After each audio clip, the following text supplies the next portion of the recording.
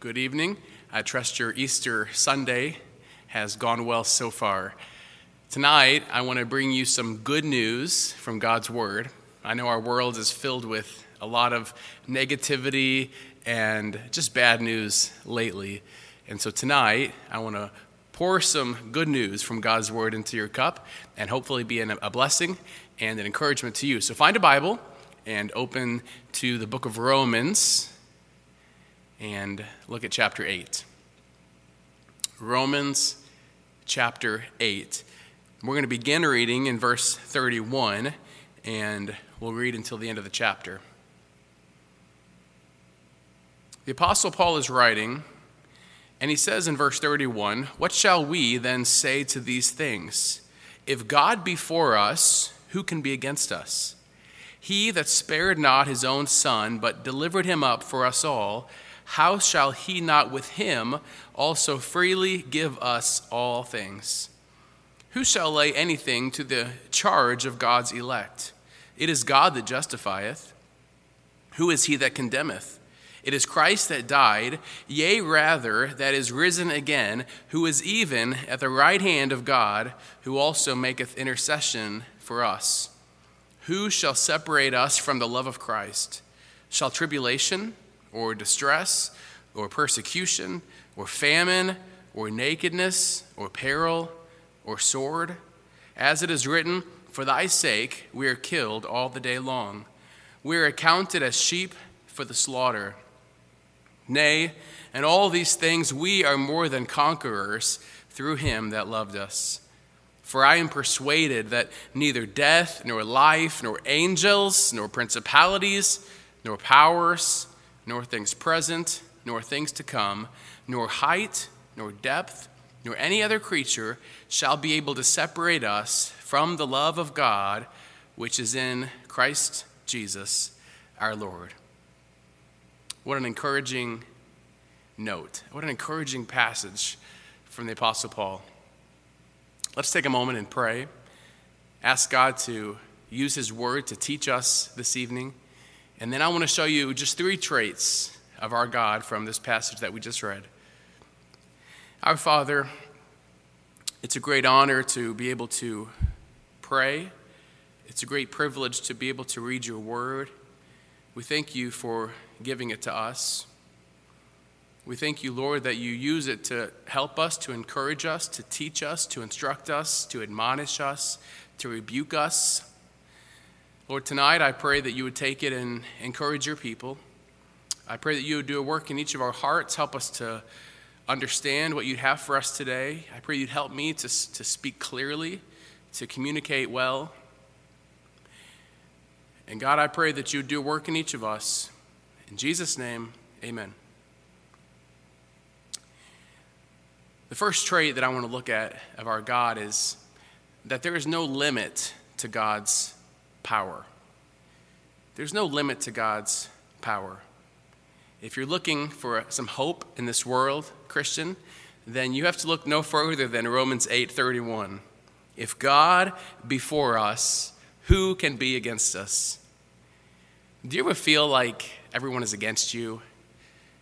Kids, maybe you feel like mom and dad are never taking your side. Maybe your employer is always siding against you, thinking the worst about you. And do you ever wish maybe just once somebody would be on your side? If God be for us, who can be against us? And God is for us. That's not to say that nothing or no one will ever oppose us in life. We certainly know that not to be the case, but rather there is no enemy that will oppose us that is any match for the power of our God. The most powerful enemy on the planet is no match for God's power. He can stop the forces of evil with a spoken word. In this portion of scripture that we just read, Paul is referencing back to some more good news earlier in the chapter. I think it would be helpful if we looked at that. Back in verse number 1 of chapter 8, he writes, There is therefore now no condemnation to them which are in Christ Jesus, who walk not after the flesh, but after the Spirit. You may condemn yourself, others may condemn you. Satan will certainly condemn you, but there is now no condemnation in Christ Jesus. In verses 9 through 16, Paul writes about the Holy Spirit of God adopting us and indwelling us. It's very good news. In verse 17, he says that now we're children of God, and not just children of God, but we're heirs and joint heirs with Christ. Imagine being an heir to the one who created the entire universe. In verse 18 and following, Paul acknowledges that in this world where we live, we will encounter tribulation, difficulties. Suffering will take place, for I reckon that the suffering of this present time. But he contrasts that with the fact that we have an eternal hope in glory. And that all brings us to verse number 28. We know that all things work together for good to them that love God, to them who are the called according to his purpose. God works everything for good for a purpose. And we see the purpose in the next verse. For whom he did foreknow, he also did predestinate to be conformed to the image of his Son, that he might be the firstborn among many brethren. God works everything together for a purpose. We don't always understand the purpose on earth, but we see the purpose here. So if we lose a job, his purpose is not just so that we'll get a better job, although we may. If we lose money in the stock market, his purpose is not for our good, that we will somehow regain and have more money in the end, although that may happen. He might do that. But the good that he's talking about here is being conformed to the image of his dear Son. That's the good, and there's no better good than that. God has the power to conform you. No matter what you may see when you look in the mirror tonight, God has the power to conform you into the image of his dear Son. And Christian, the good news is he is working on you. He is performing something in you. He is conforming you to the image of his Son. His power goes beyond just saving you and justifying you. I like how the prophet Isaiah describes justification. He says, though your sins be as scarlet, they shall be as white as snow. Though they be red like crimson, they shall be as wool. God saves us, forgives us, justifies us. He continues with conforming us, making us just like Jesus, and it ends in glorification. Let's read that verse again, verse 29. For whom he did foreknow, he also did predestinate to be conformed to the image of his Son, that he might be the firstborn among many brethren.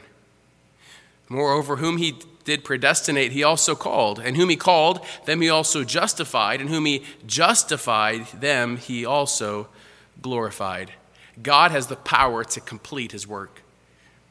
For every child of God, our eternal destiny is not here. It's not in the ground. We have a home prepared for us with our Savior. Are there times of sadness and sorrow on the earth? Yes, there are, and there will be continuing sadness and sorrow. Do Christians mourn the loss of loved ones? Yes, and that'll continue.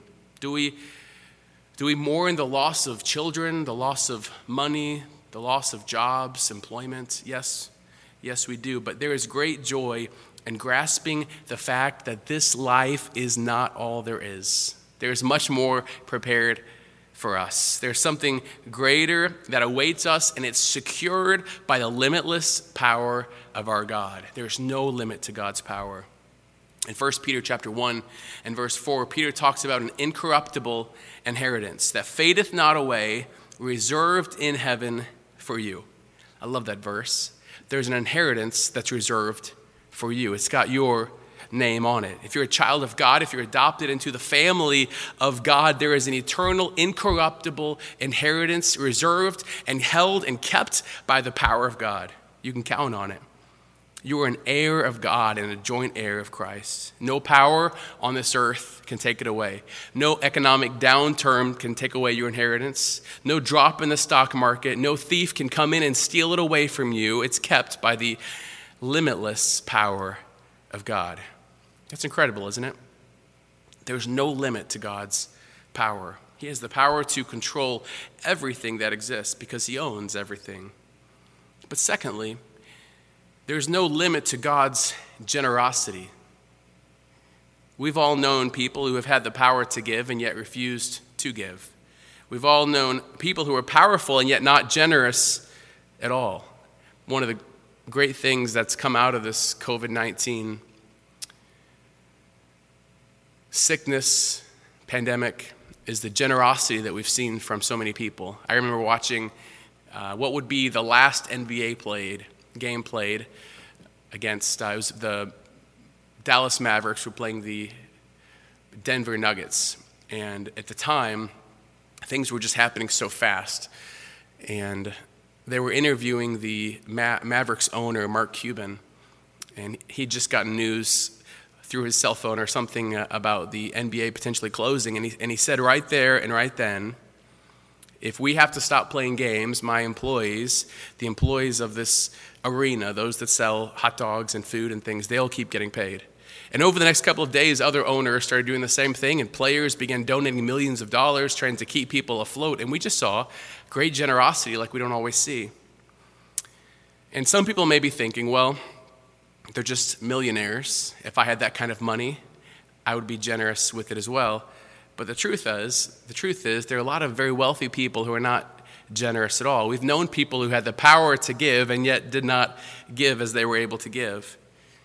In fact, if most of us were honest today, the fact that you're watching this on some device, maybe a cell phone or a tablet or a computer or a television, many miles away from where it's being spoken, perhaps even hundreds of miles away or thousands of miles away from where this is being preached, you're able to watch that. That's proof that even us are very well off.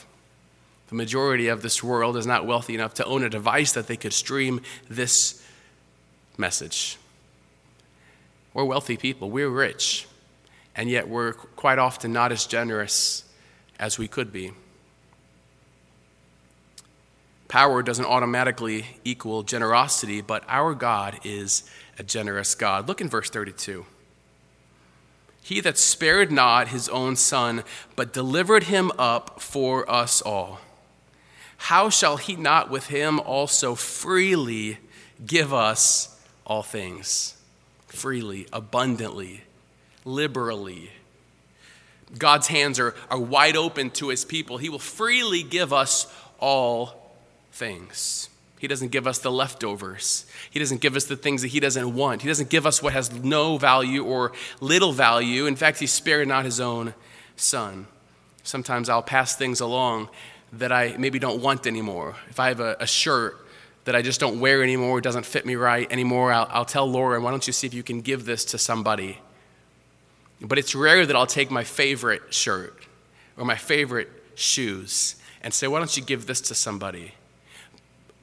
But God didn't give the leftovers. God didn't give the things that he didn't care about.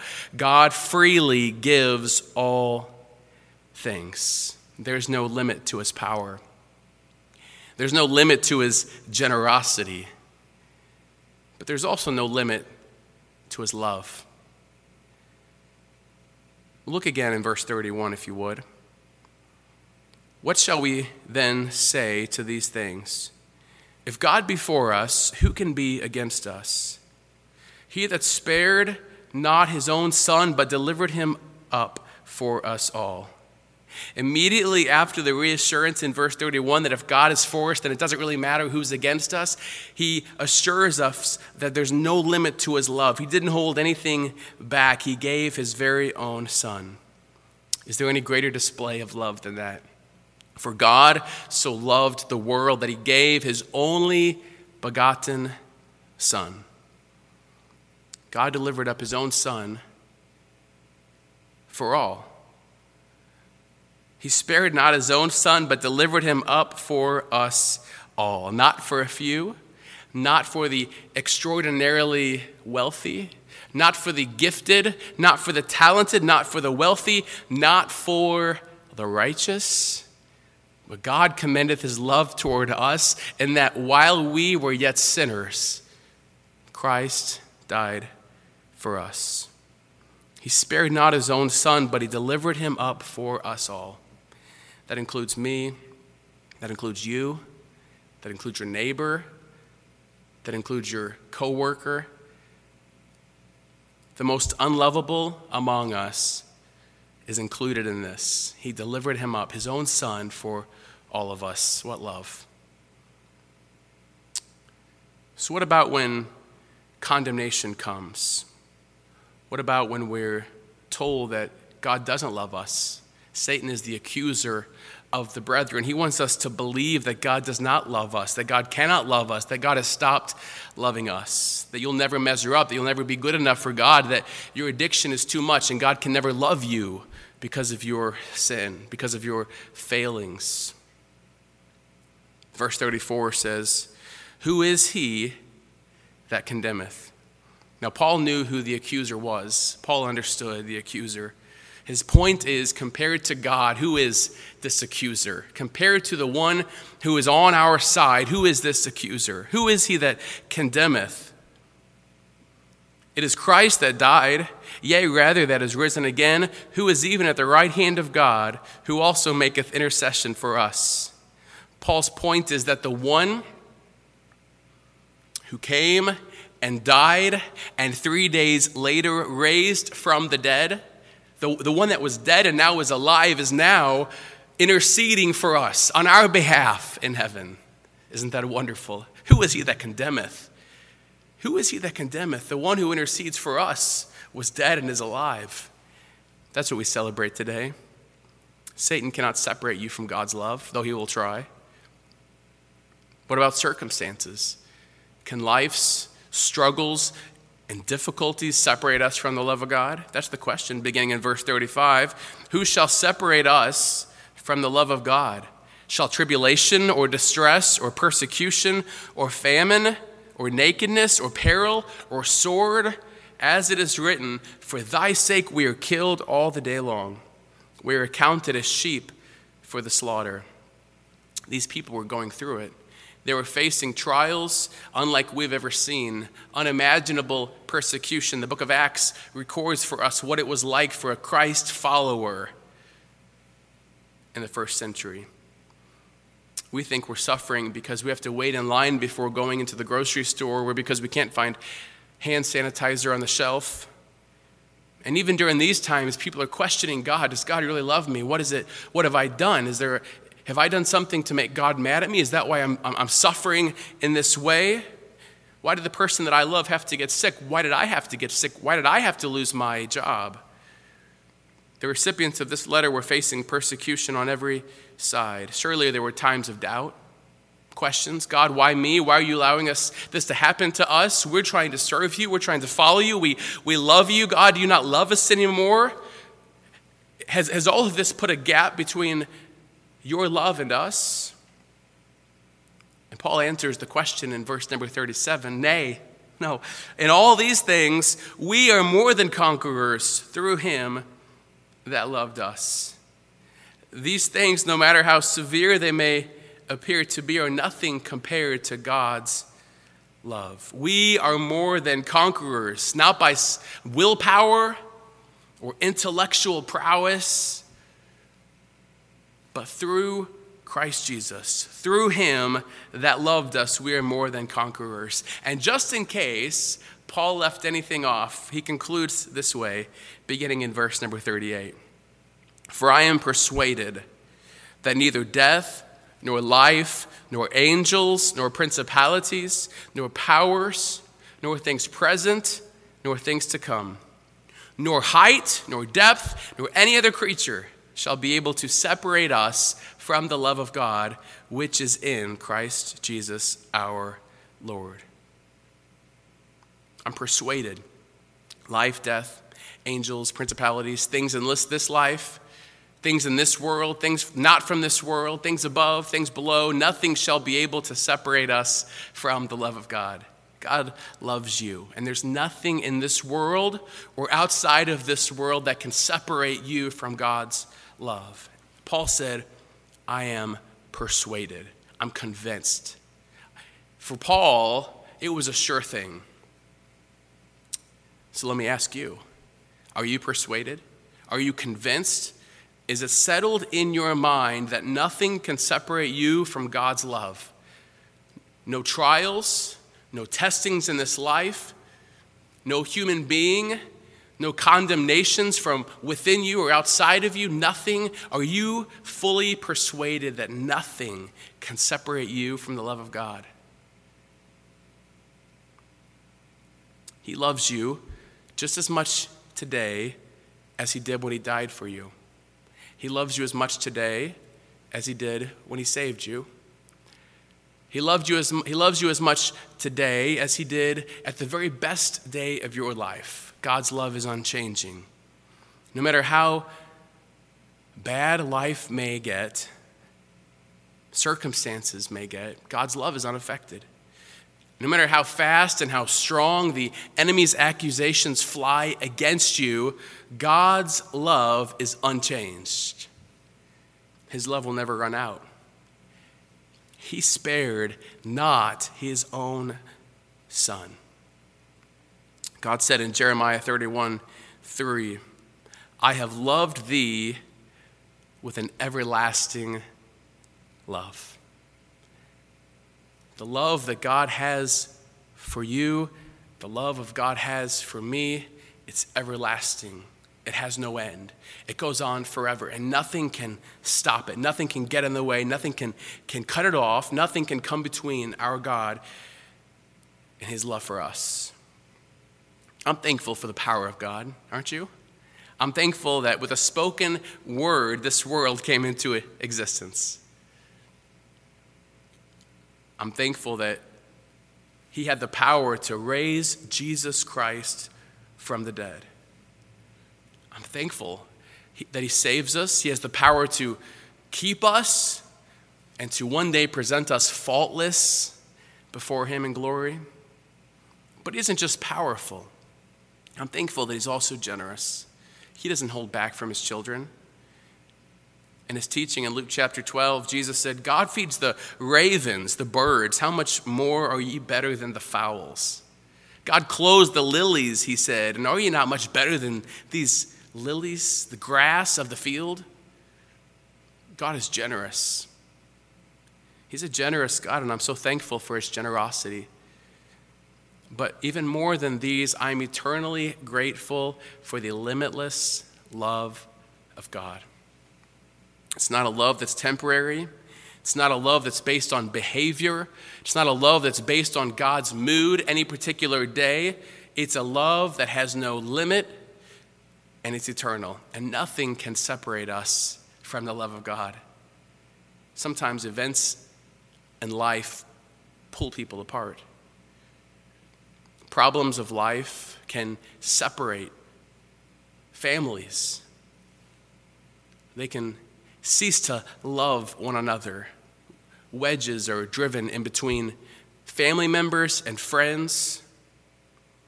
But nothing can separate us from the love of God.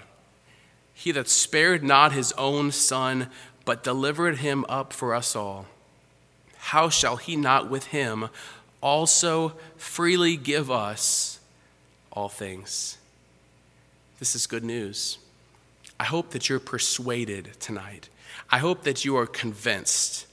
I hope that your mind is set that no matter what may come against you in this life, what may come against your family, what voices in your head or voices from around you might say to you, I hope that you'll be fully persuaded that nothing can separate me from the love of God. Nothing can separate us from God's love. Let's pray. Oh God, we're so grateful for your love for us, that you could have such power and yet still love us, that you could be so great and still look on the lowly such as I. We're grateful for your generosity, that you freely give all things. Anything we need, we know that we can rely on you for. Thank you for sending your own son and giving him freely for every single one of us. God, tonight, I just pray for the listener who may not know you. Oh God, today, would they understand their condition, would they understand their need for a Savior and need to be adopted into the family of God. Lord, help us to be grateful for your love and to learn to love like you love. In Jesus' name, amen.